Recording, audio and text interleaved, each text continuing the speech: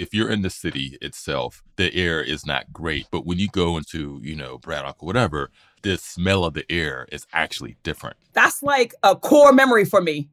The smell of Braddock. There is some chemical in the air. I don't know what it is, but there's something in the air. Honestly, It's so synonymous with Braddock that we know what it is. It's the sulfur, right? Because it's the rotten egg smell. Mm-hmm.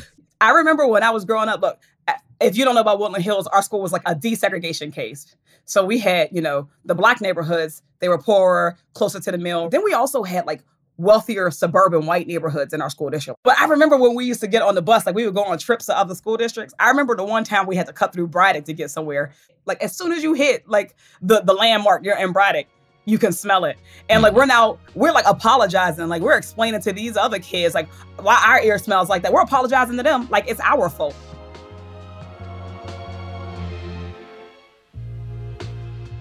Welcome back, everyone, to Stuck with Damon Young, the show where we strongly advise you not to drink the tap water. So, as most of you know, I live in Pittsburgh, right? Which means I live an hour away from the ecological disaster of East Palestine, Ohio, where a train derailed and released at least 100,000 gallons of toxic chemicals in the air, which could have a catastrophic effect for years, decades even, on the food, water, air, and soil here. And so to help provide a context for why this happened, I speak to Congresswoman Summer Lee, who is from Braddock, a city just east of Pittsburgh that is synonymous here with polluted air and water.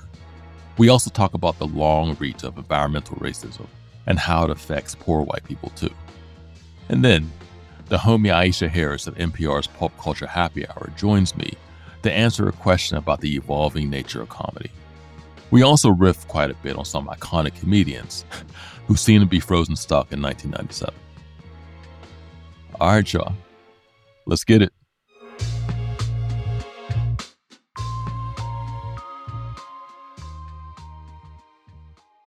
When you need mealtime inspiration, it's worth shopping Kroger, where you'll find over 30,000 mouth-watering choices that excite your inner foodie. And no matter what tasty choice you make, you'll enjoy our everyday low prices, plus extra ways to save, like digital coupons worth over $600 each week. You can also save up to $1 off per gallon at the pump with fuel points. More savings and more inspiring flavors make shopping Kroger worth it every time. Kroger, fresh for everyone. Fuel restrictions apply.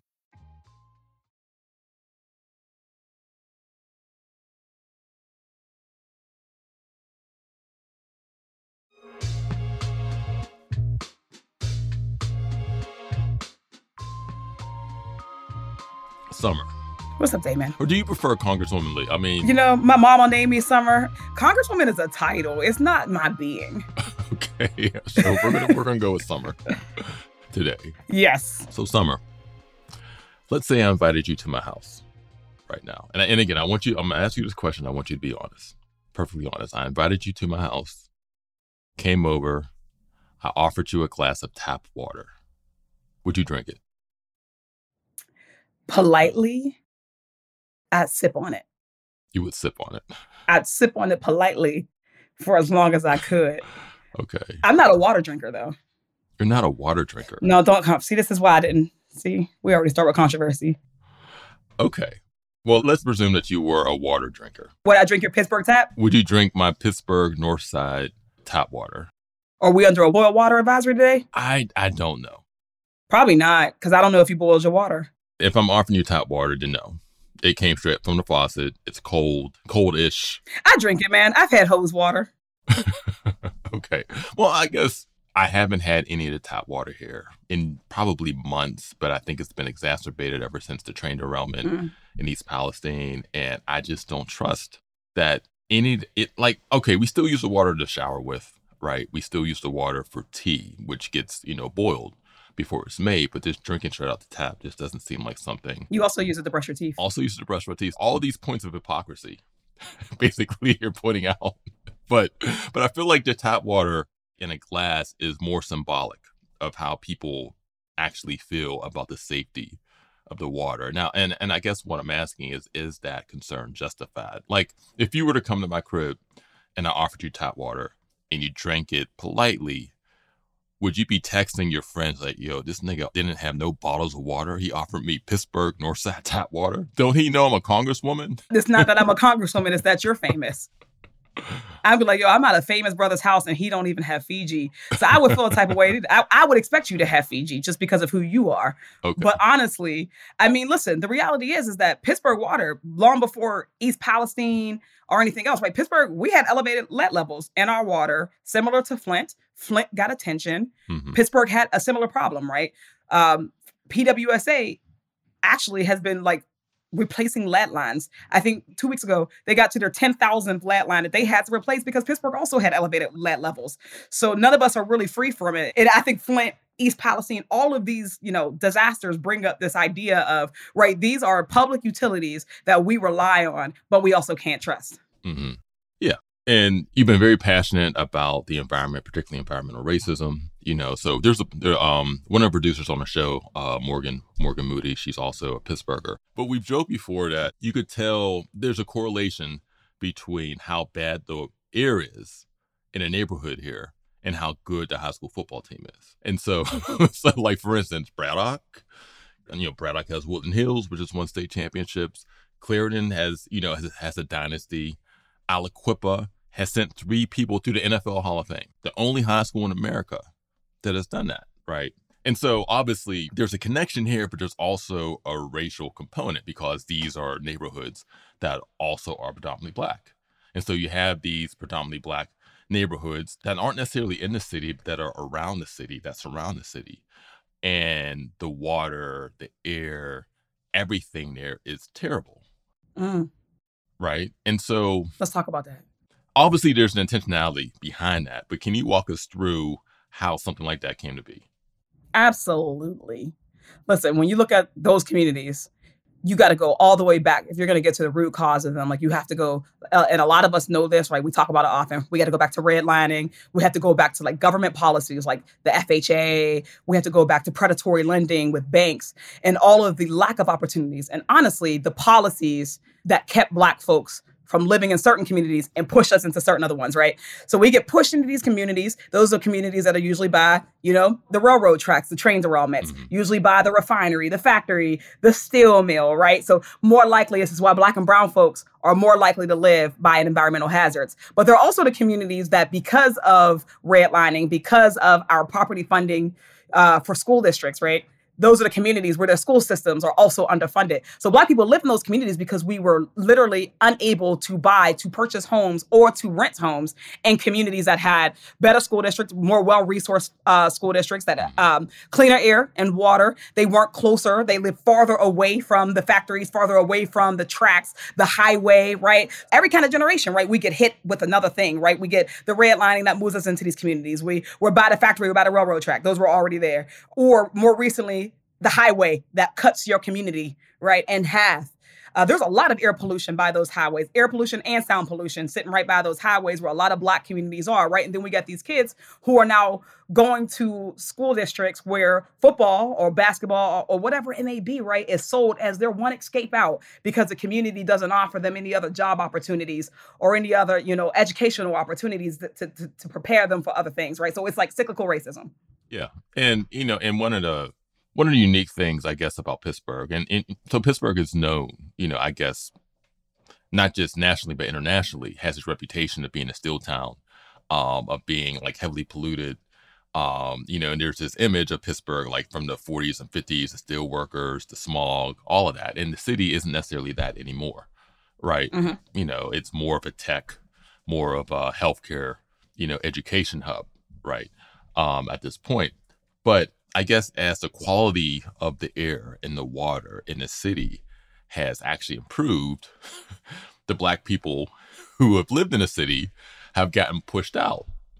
You know what I mean? So you have less of us living in the city, more of us living in the suburbs, more of us living in like Penn Hills, Monroeville, Braddock, Rankin, you just go down a line and there's more of us there, Wilkinsburg.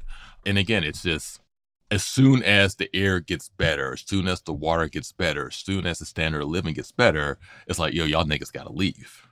Y'all can't stay here. Honestly, though, the air and the water is not that great in Pittsburgh And, either. and it's not that great. So this is one of those Yeah. right. No, this is one of those situations where other things got better and we got pushed out. It wasn't necessarily the water or the air, right? That's why we're talking about the boil water advisories. No, but like, you know what? We get pushed out when, Black folk been living in the Hale District, East Liberty. Let's take East Liberty, right? Black folk been living in East Liberty. We go get our shoes from David's, all that. They finally come in, developers come in, they build a community like they want it to be, right? With the nice stuff that they want, your gourmet cupcakes, coffee shops, tacos, things like that, right? But like expensive tacos, not just regular ones. Very expensive tacos, right? The $18 tacos, the $13 milkshakes, all that. All those sitting right there in that stretch, right? So now them Black folks are pushed out. Now, I'm not going to say that the air quality is better because it's not, right? Pittsburgh has some of the worst air quality in the nation, right, on any given day. But they get pushed closer to, like, the source point, right? They get closer into the Mon Valley where it's concentrated, right? And not just, like, the air pollution, it's the smell pollution, right? So you're now in the communities where you can smell the bad air, right? You're in the communities where you're breathing it way more directly. So, like, we're getting pushed out into those communities. And that's also now creating other problems. Like we're farther from our jobs, right? So we don't have bus routes, but they can't get into the communities where the jobs are, right? So it creates different problems. Yeah. And your point is something, I'm glad you brought up about the smell. You know what I mean? Where, yes, if you're in the city itself, the air is not great, but it's not as much of a present and a tactile feeling. But when you go into some of the, and again, to your Clairtons, to your Duquesnes, to, Braddock or whatever, the smell of the air is actually different. That's like a core memory for me, the smell of Braddock. Yeah, you could literally smell like, holy shit, I'm somewhere where something is burning. There is some chemical in the air. I don't know what it is, but there's something in the air. Honestly, It's so synonymous with Braddock that we know what it is. It's the sulfur, right? Because it's the rotten egg smell. I remember when I was growing up, look, if you don't know about Woodland Hills, our school was like a desegregation case. So we had, the Black neighborhoods, they were poorer, closer to the mill, right? Braddock, Rankin, North Braddock. But then we also had like wealthier suburban white neighborhoods in our school district, like Forest Hills, Churchill, Wilkins, where some of our richer friends came to.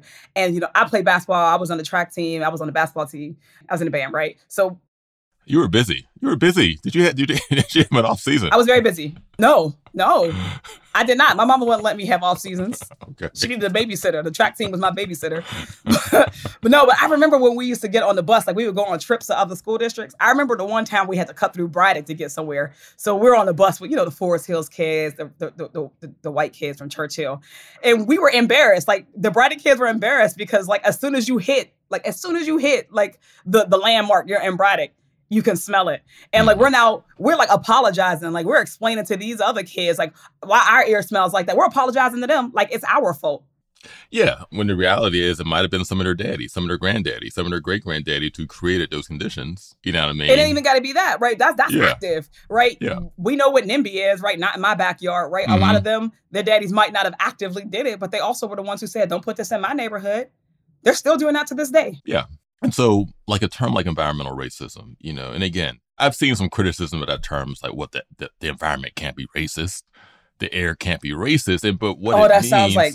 Yeah, I know, it's some bad faith, right-wing bullshit. But what it really means is that when you have these conditions that people live in, then it just creates this avalanche of factors that just make life harder, right? It's harder to get to work. It's harder to access healthcare. It's harder to access good fruit and vegetables.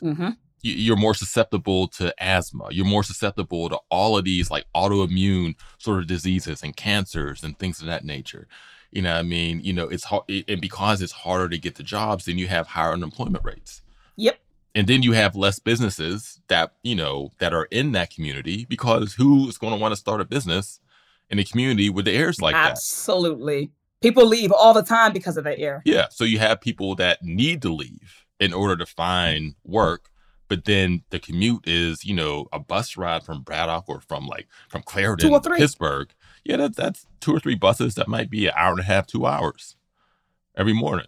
To take you one further, though, because, when they say that, like when they give you the bad faith arguments about like environmental racism, they're like missing, maybe intentionally or maybe unintentionally, because they're just not educated on it, because they don't believe in critical race theory and whatnot. But, right, they're missing the fact that all those things you added, like we can connect literally all types of societal ill. Every part of politics connects in some way, right? So even if we're talking about air pollution, environmental racism, we could take criminal justice reform and put them together, right? If you are in Braddock, Clareton, Duquesne, 30% of the kids, likely have asthma, right?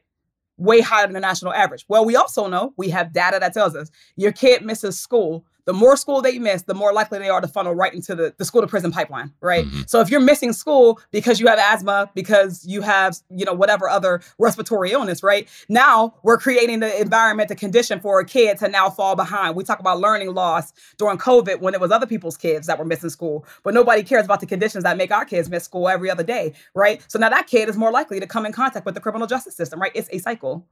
Yeah, it's cyclical. And again, as you were saying, you could take out just one thing. Just one thing. You could take out the air and connect it to school attendance. You could take out, even school delinquents and tie that to asthma because, kids are, who are not feeling well in school, might be more likely to act up while they're in school. Or if you have lead poisoning, we know that you got lead poisoning when you were a child, you're going to have lifetime adverse impact from it. Yeah. So how many folks do we know came in contact with a police's gun because they were having a mental health crisis that was spurred by their lead poisoning? And that's another part, the mental health part, which even you talking about when you were in high school and having to drive through your neighborhood and having to apologize to the white kids, that does something to like a 14, 15, 16-year-old, kid who feels like they have to apologize about where they're from. You know what I mean? And that's sort of, we don't necessarily always think of that sort of experience as a trauma, but that it is a trauma that continues to build and build and build until, you just have this albatross on top of you and you don't know where it came from, but it's there. Also, you have, this environmental racism contributing to all types of just mental health issues, all types of anxiety, all types of neuroses, all types of angst, and this is the sort of thing that makes it, I don't know. I'm glad that you're in Washington right now. Thank you.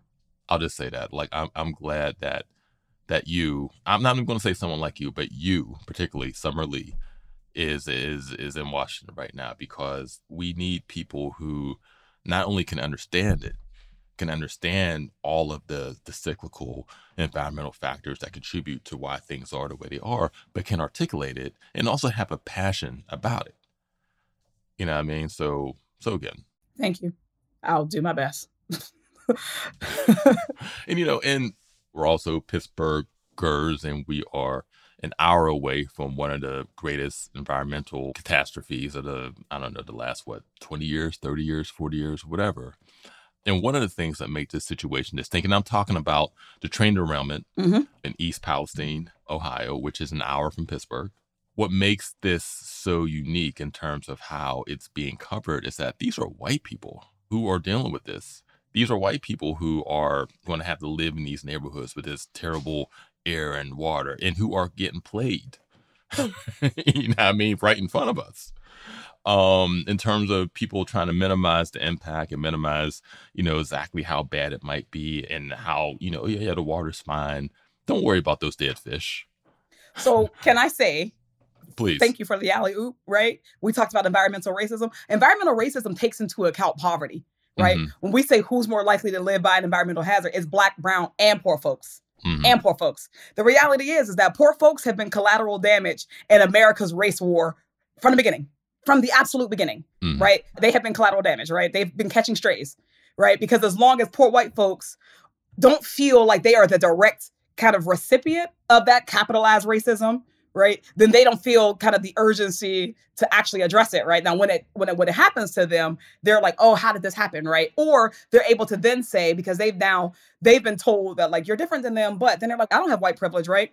But the reality is that because our government is sold to the highest bidder, right? Norfolk Southern's able to use its capital to put pressure on government to unravel regulations, the very regulations that would have prevented this train derailment. And not just this one, 3 to 5 train derailments from Norfolk Southern that have happened since then, right? Because they've been able to stop workers not just Black and brown workers, but those are the ones who are more likely to work here, poor workers, right? Working class folks.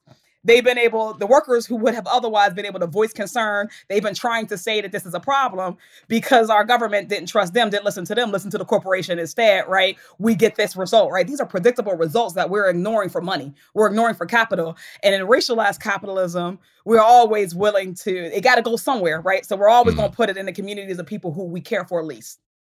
And let's be real, Norfolk Southern traverses through Pittsburgh. Right? There was a couple of years ago, there were a whole bunch of folks, stakeholders throughout Pittsburgh, from the Mon Valley through Northside, who rose concerns about Norfolk Southern, because what they were trying to do is, we're the city of bridges. They own some of the bridges, right? They're not taking care of the bridges, or they're wanting to tear down bridges, overpasses, things of that nature, so they can make them taller, so that they can send their double-stacked trains through. Well, those double-stacked trains are usually always carrying some sort of toxic waste. So if that had happened here, right, on its way to wherever it's going, it could have happened here in densely populated Pittsburgh, right? What would have stopped it? I want to ask you, because I feel like I'm getting a lot of bullshit about like exactly how concerned about this we need to be. Because, on one end, I'm hearing like this is on some Chernobyl type shit. And on the other end, I'm hearing like, you know what, well, the water's fine. It's okay. It's not really that big of a deal. Is the truth somewhere in the middle, or is it something that I need to be like super vigilant, super concerned about?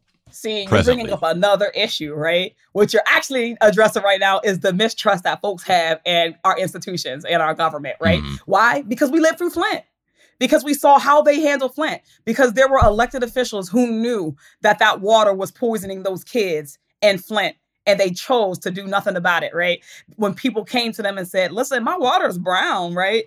Or I'm getting eczema or whatever it is, right? Those folks were not just gaslit, they were outwardly lied to. So there's always going to be that level of, can we trust the information that's coming down? Because we know how closely our government is working with these corporations, right? As long as our corporations and our government are interwoven that way. But still, would I trust it? Look, would I trust it? No, because we're getting conflicting information.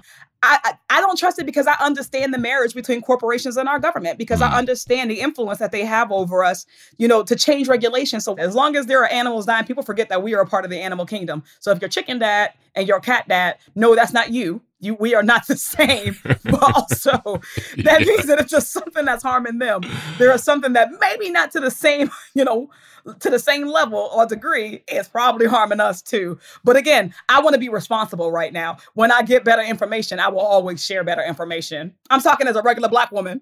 I appreciate that answer. And again, if the chickens and cats are down around me, then yeah, that's a sign I probably need to not consume anything that's coming out that environment. You know what I mean? But I guess, and this is another problem that exists, that persists, that is pervasive. And, you mentioned just the mistrust of government, mistrust of media, where, you see a report about chickens dying and cats dying. And it's like, well, is it related to this? Is there some other factor that is contributed to the epidemic of dead cats? To them suddenly dropping dead. Yeah. You know what I mean? And obviously, there seems to be a one-on-one correlation between this thing happening and all of these, animals, not humans yet. Not yet. No. Not yet. Also, humans, for the most part, was evacuated also, right? So that is the other thing, right? Humans were evacuated at the point where it was its most dangerous. But like very many things, what are the long-term effects, right? What is the effect on the soil? What is the effect on the water sources? That's what we are looking for good information on. That's where we need to have a trust of our elected officials, of our institutions, of our agencies that we just don't have yet, because history tells us when you live in Black and brown and poor communities that have been intentionally used as dumping grounds, history tells you to have a healthy dose of skepticism.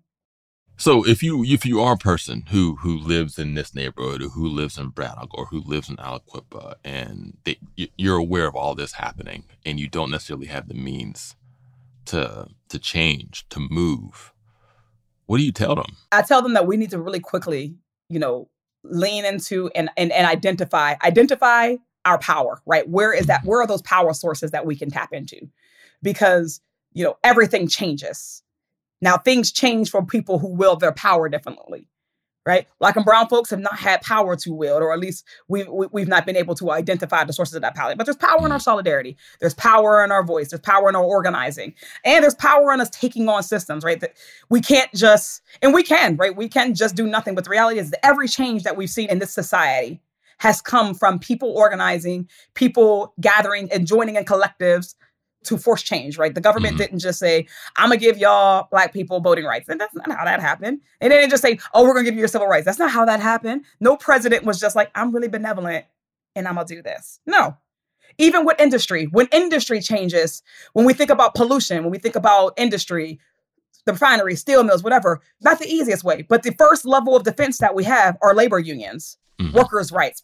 Labor unions are our first line of defense there. When you join a union, when you organize a union, we empower workers. Workers are the front lines there. When we support them in their unionizing efforts, we're supporting our home community, right? Because they now serve as our eyes and our ears on the job. They now know when the corporation is taking advantage of us. They know when something ain't right. And they're now able to either sound the alarm inside or outside, right? So unionizing is power. Join a union. Voting, not just voting. Selecting, grooming, picking, finding your representatives. We got to switch, flip the switch. Like, we can't just have people sending their representatives to us. We're supposed to send ours to them. So when we start to do that intentionally, right, we can start to shift things. And I'm glad you said that, because that actually kind of segues into my next question. And this is more of like a theoretical exercise. But so I have two 20-something nephews that are both in college right now. And one of them, is trying to be more conscientious, trying to be just more aware of, of everything, right? He hits me up about reading lists. Is this a good book to read? Should I do this? Should I do that? And I try to help him as much as I can. And so I spoke to him the other day. This was, actually a few weeks ago.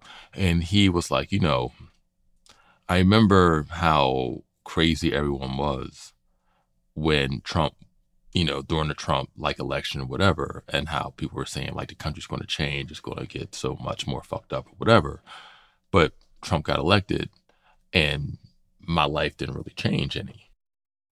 No, he just hasn't seen the ways in which his life has changed. Well, I guess, what would you say to a young person who wants to get more involved politically, but is also thinking you know what, I just do not feel or see the sort of, the outcome or the actual reality that I see doesn't necessarily match with the hysterics that I see on TV.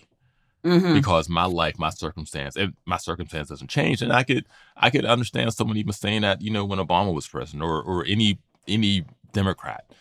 Biden being president now, it's like, well, yeah, it's great that he's in office, but how is my day-to-day in traditionally Black communities in Pittsburgh, how is my day-to-day different? So first I would say you have to sometimes realize that your reality is not the only reality, right? So that's empathy, right? If you want to get involved, if you want to understand things, you got to have a little bit of empathy. You grow in your empathy, because the reality is that if you have not seen change, you have to ask yourself, is that the case for everybody? So let's take right now. Black folks, we hear a lot about the rising tide of something, the rising tide of anti-Semitism, the rising tide of homophobia, transphobia. We don't ever hear about a rising tide of anti-Blackness, because there ain't never a low tide. If there ain't never a low tide, it becomes normalized to you, the ways in which your community is divested, the ways in which you struggle, the air quality, the smell of Braddock is normal to people in Braddock, right?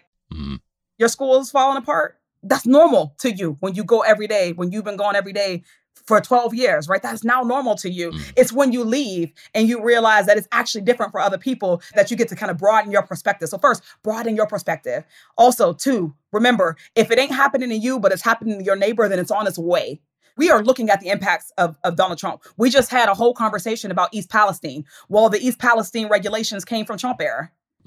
So we are going to see the impacts of that presidency, of that administration for generations, just like any other one. But more immediately, right, we're seeing the rising tide of that hate, that more emboldened bigotry that for Black folks is already normal, but for other people it's not, right? So I bet a trans person would not say that they don't see the difference in their day-to-day life right now in Florida, where their entire lives are being attacked, right? Black women would not say that they don't see the difference, when they're dying in childbirth. right? There are so many folks who could say that I can see how it's different. The problem is that we expect differences to come in booms and bangs, right? If a president does something wrong, it should be like the big bang. Like we should just see a solar system appear. But that ain't how change works. That's not how, negative impact works. That stuff sometimes comes over a lifetime. You might see that in your earning. You thought you were going to retire at 65. No, you're not, bro. You're retiring now at death, right? That's how you may see things. Yeah. So stay woke.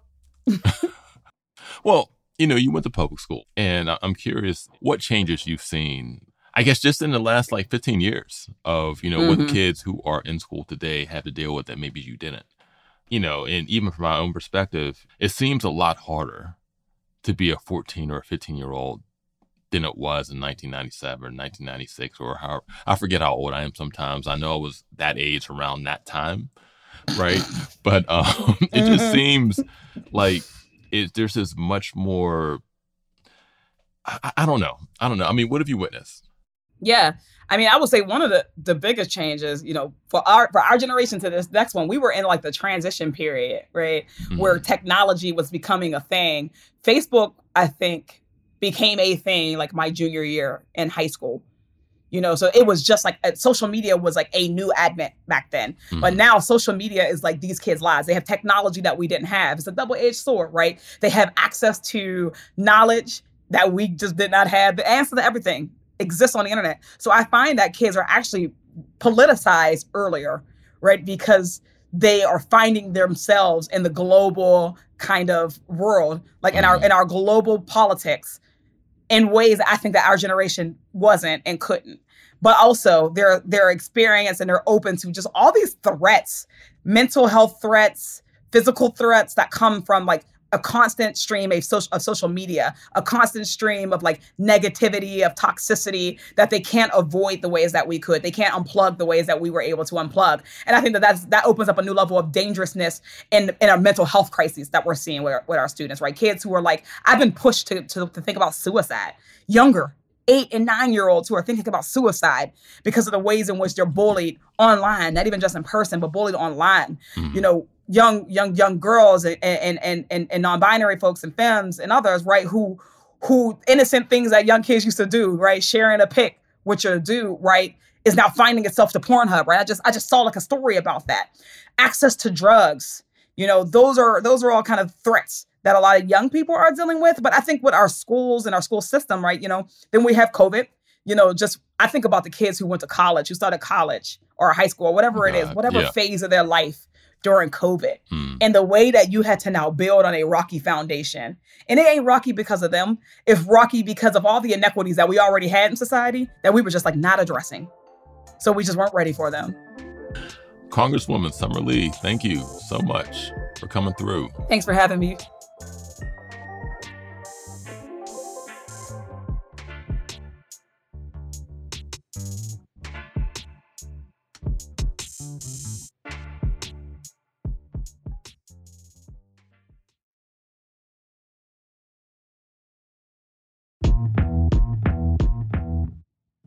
Coming next is Damon Hates, which is the part of the show where I talk about shit that I hate, because I hate a lot of shit. And so it's been 3 years since the pandemic started. The thing, that has impacted us globally, the once-in-a-century event that has killed millions of people, made tens of millions, hundreds of millions of people sick, has impacted the way we live, the way we work, the way we breathe, the way we love. There's no part of the earth, no corner of the earth that hasn't been impacted by this. And, one benefit of this, a silver lining, if you want to call it that, is that you've had some of the best and brightest minds in the world working together to develop a vaccine and then develop more vaccines, that actually, I try to keep up with the different variants of the virus, which is great. I'm glad that we've been able to do that. But one thing that we haven't been able to do in these 3 years is find someone to develop a motherfucking mask that fits men with beards. I should not have to cut off my beard in order to survive, in order to stay alive. Now, and again, I know that there are some aesthetic considerations that need to be made for safety sometimes. I get that. Sure, fine, whatever, great. But have you seen me without my beard? Like, my beard is makeup, my beard is contour, my beard is a fucking girdle. It is all that shit on my face. I am not taking this shit off voluntarily for anyone. I waited my entire life to be a 6, right? I'll give myself that. I'll give myself a 6, right? I've waited my entire life for that, to be able to grow a full beard, to hide what's happening underneath it. And now I need to cut this shit off just because I'll get sick and die if I leave the house and I don't have on a proper mask. No, fuck that. It's been 3 motherfucking years. Why hasn't anyone developed this shit? We have all types of technology. Elon Musk is going to Mars and we hope he stays there. But where is the fucking mask for niggas with beards?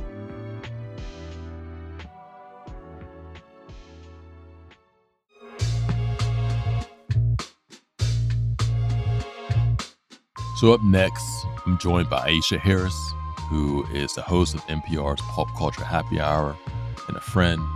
And we talk a bit about, I guess, the evolving rules of comedy. We answer a question from someone who's confused about that. And then we segue and talk a bit about Chris Rock's selective outrage. So producer Morgan, actually, you know what? I think Morgan the producer has a better ring. So Morgan the producer, what's up for this week? Yeah, this question comes from someone looking for some advice on their jokes.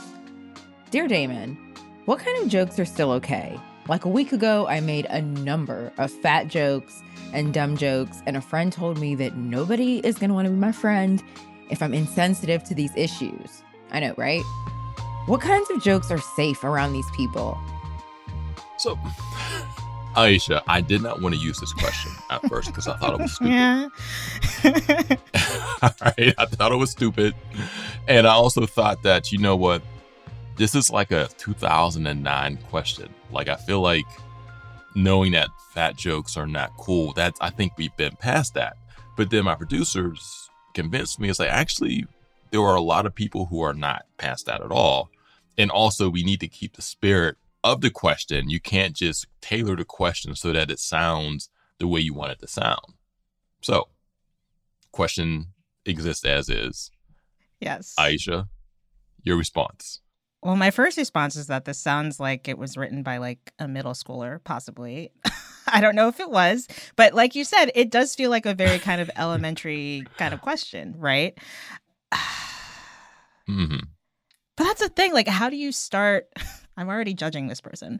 I think that you're asking the wrong question, which is not like why, like, what is wrong with these people or why don't these people get it?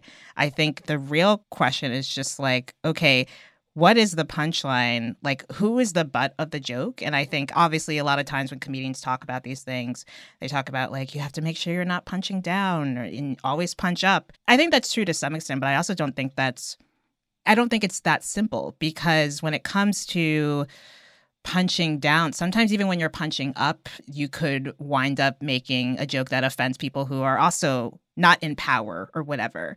I think of the jokes where people go for famous celebrities and they say, oh, well, you might be gay or something, or like you might secretly want to sleep with men when you're making all these jokes or making these comments.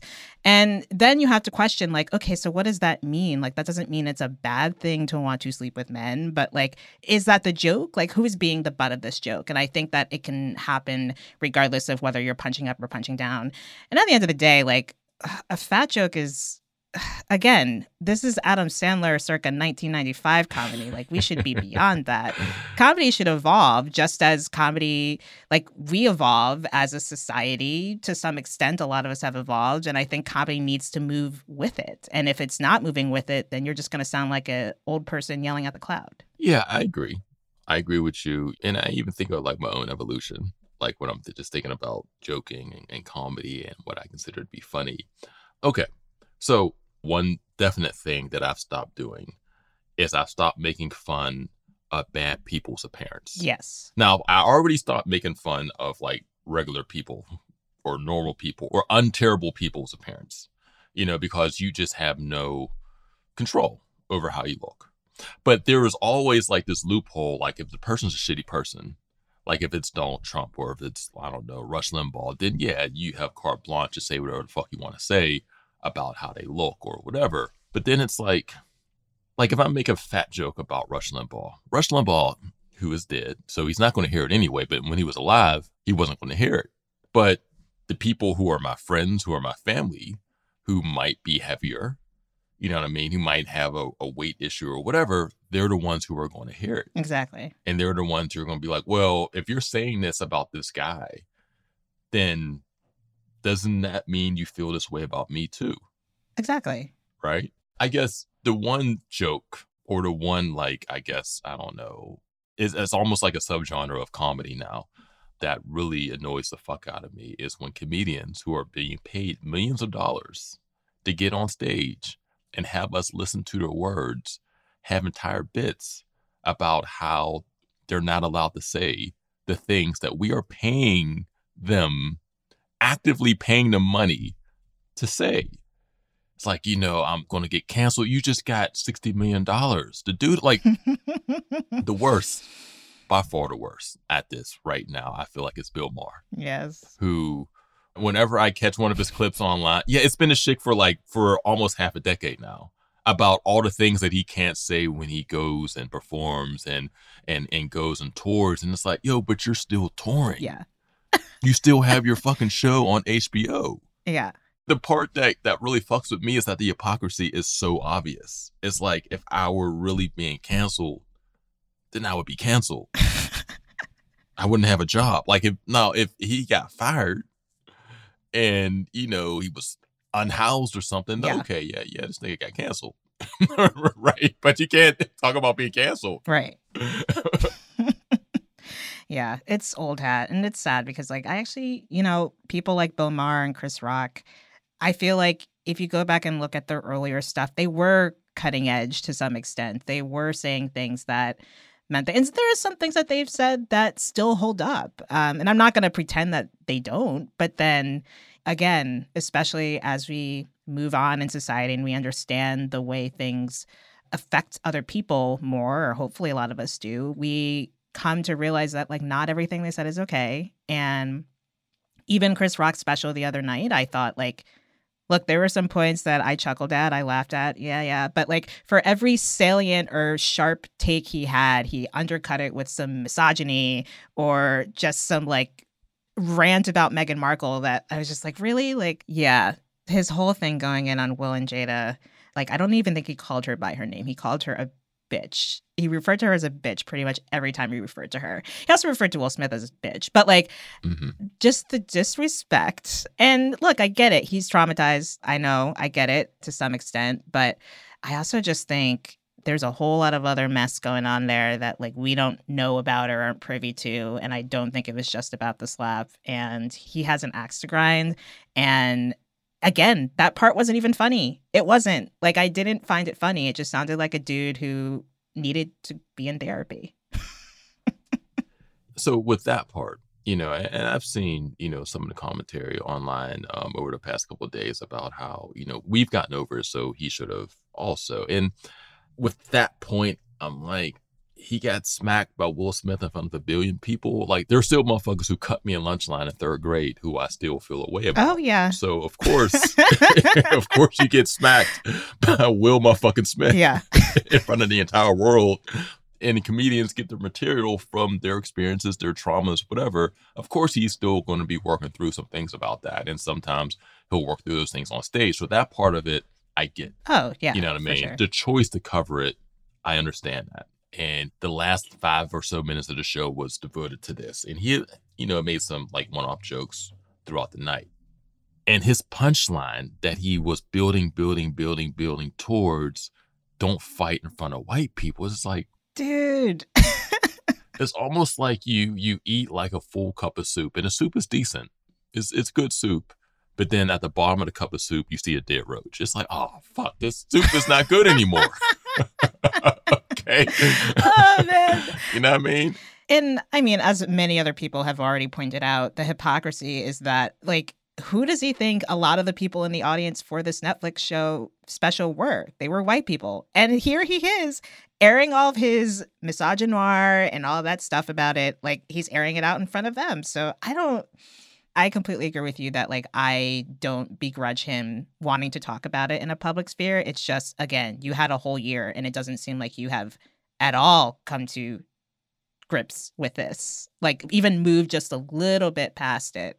There wasn't any sign of growth, just doubling down, really.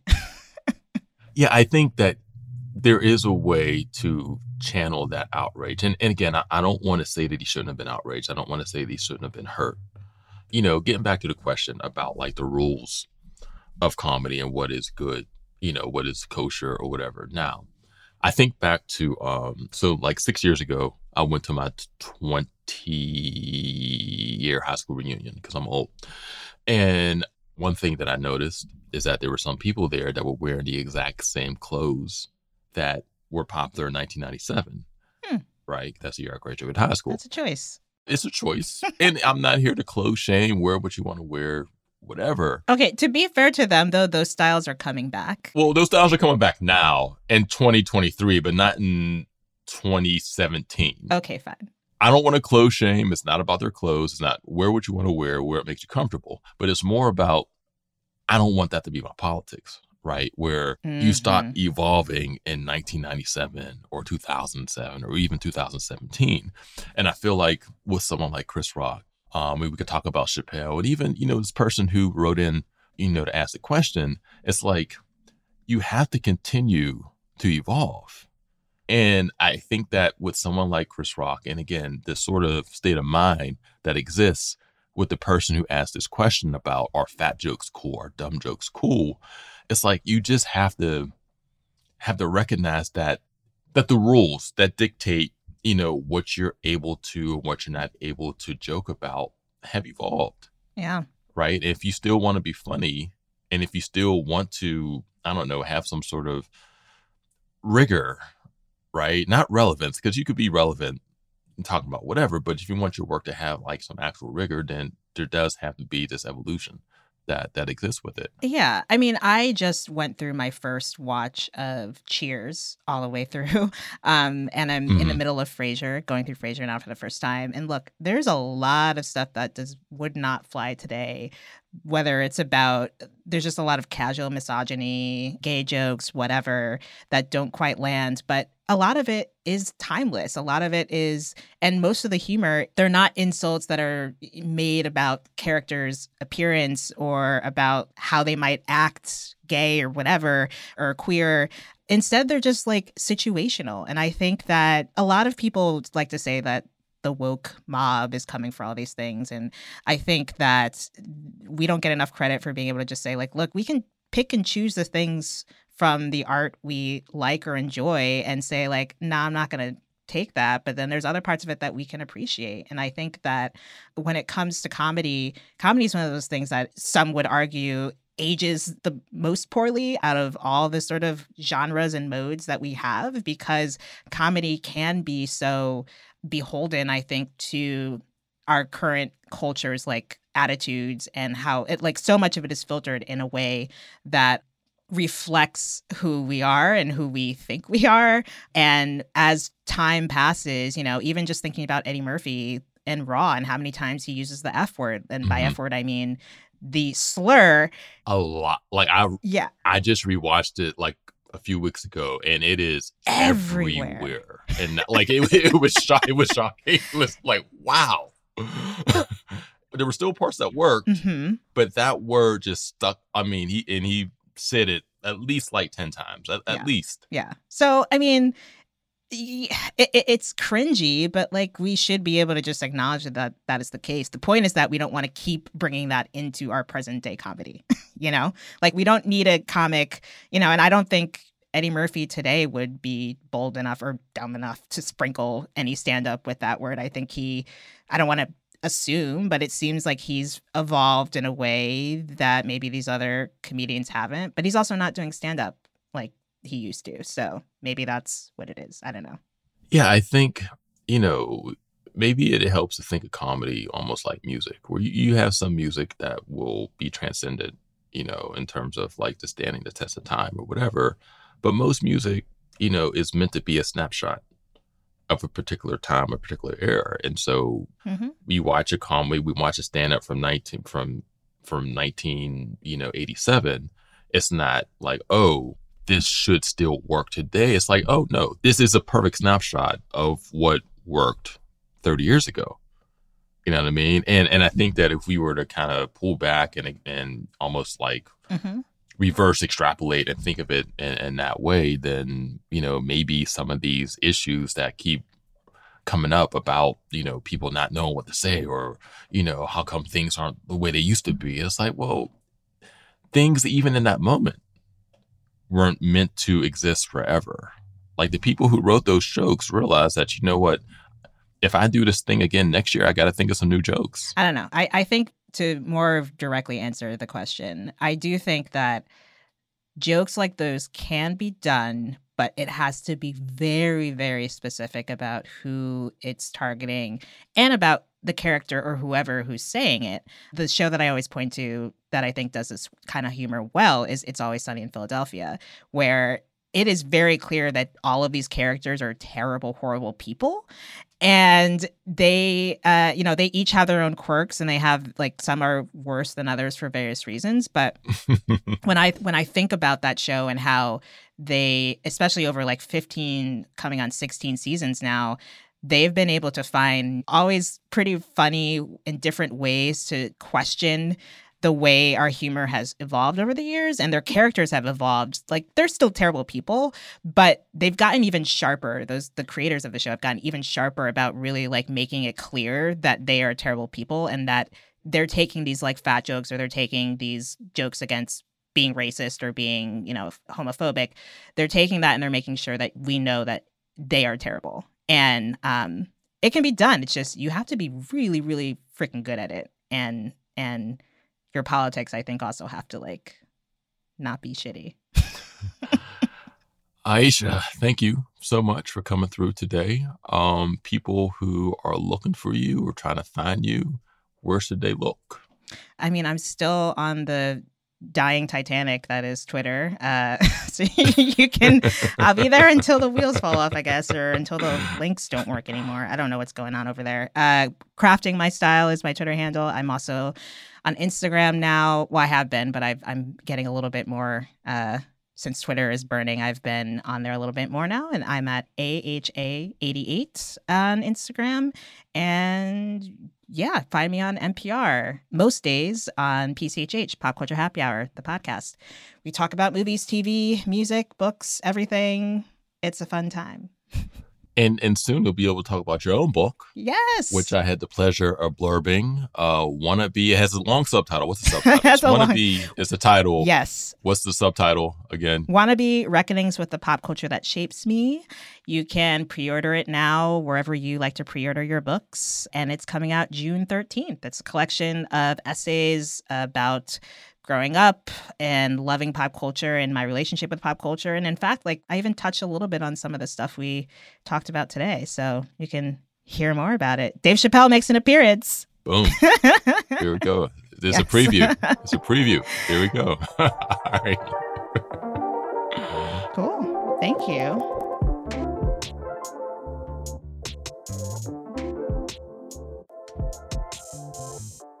Again, just want to thank Congresswoman Summer Lee, Aisha Harris for coming through. Great conversation. Thank you all for joining us again on Stuck with Damon Young. Remember, subscribe and listen for free on Spotify. Also, if you have any questions about anything whatsoever, hit me up at AskDamon@Crooked.com. All right, y'all. See you next week.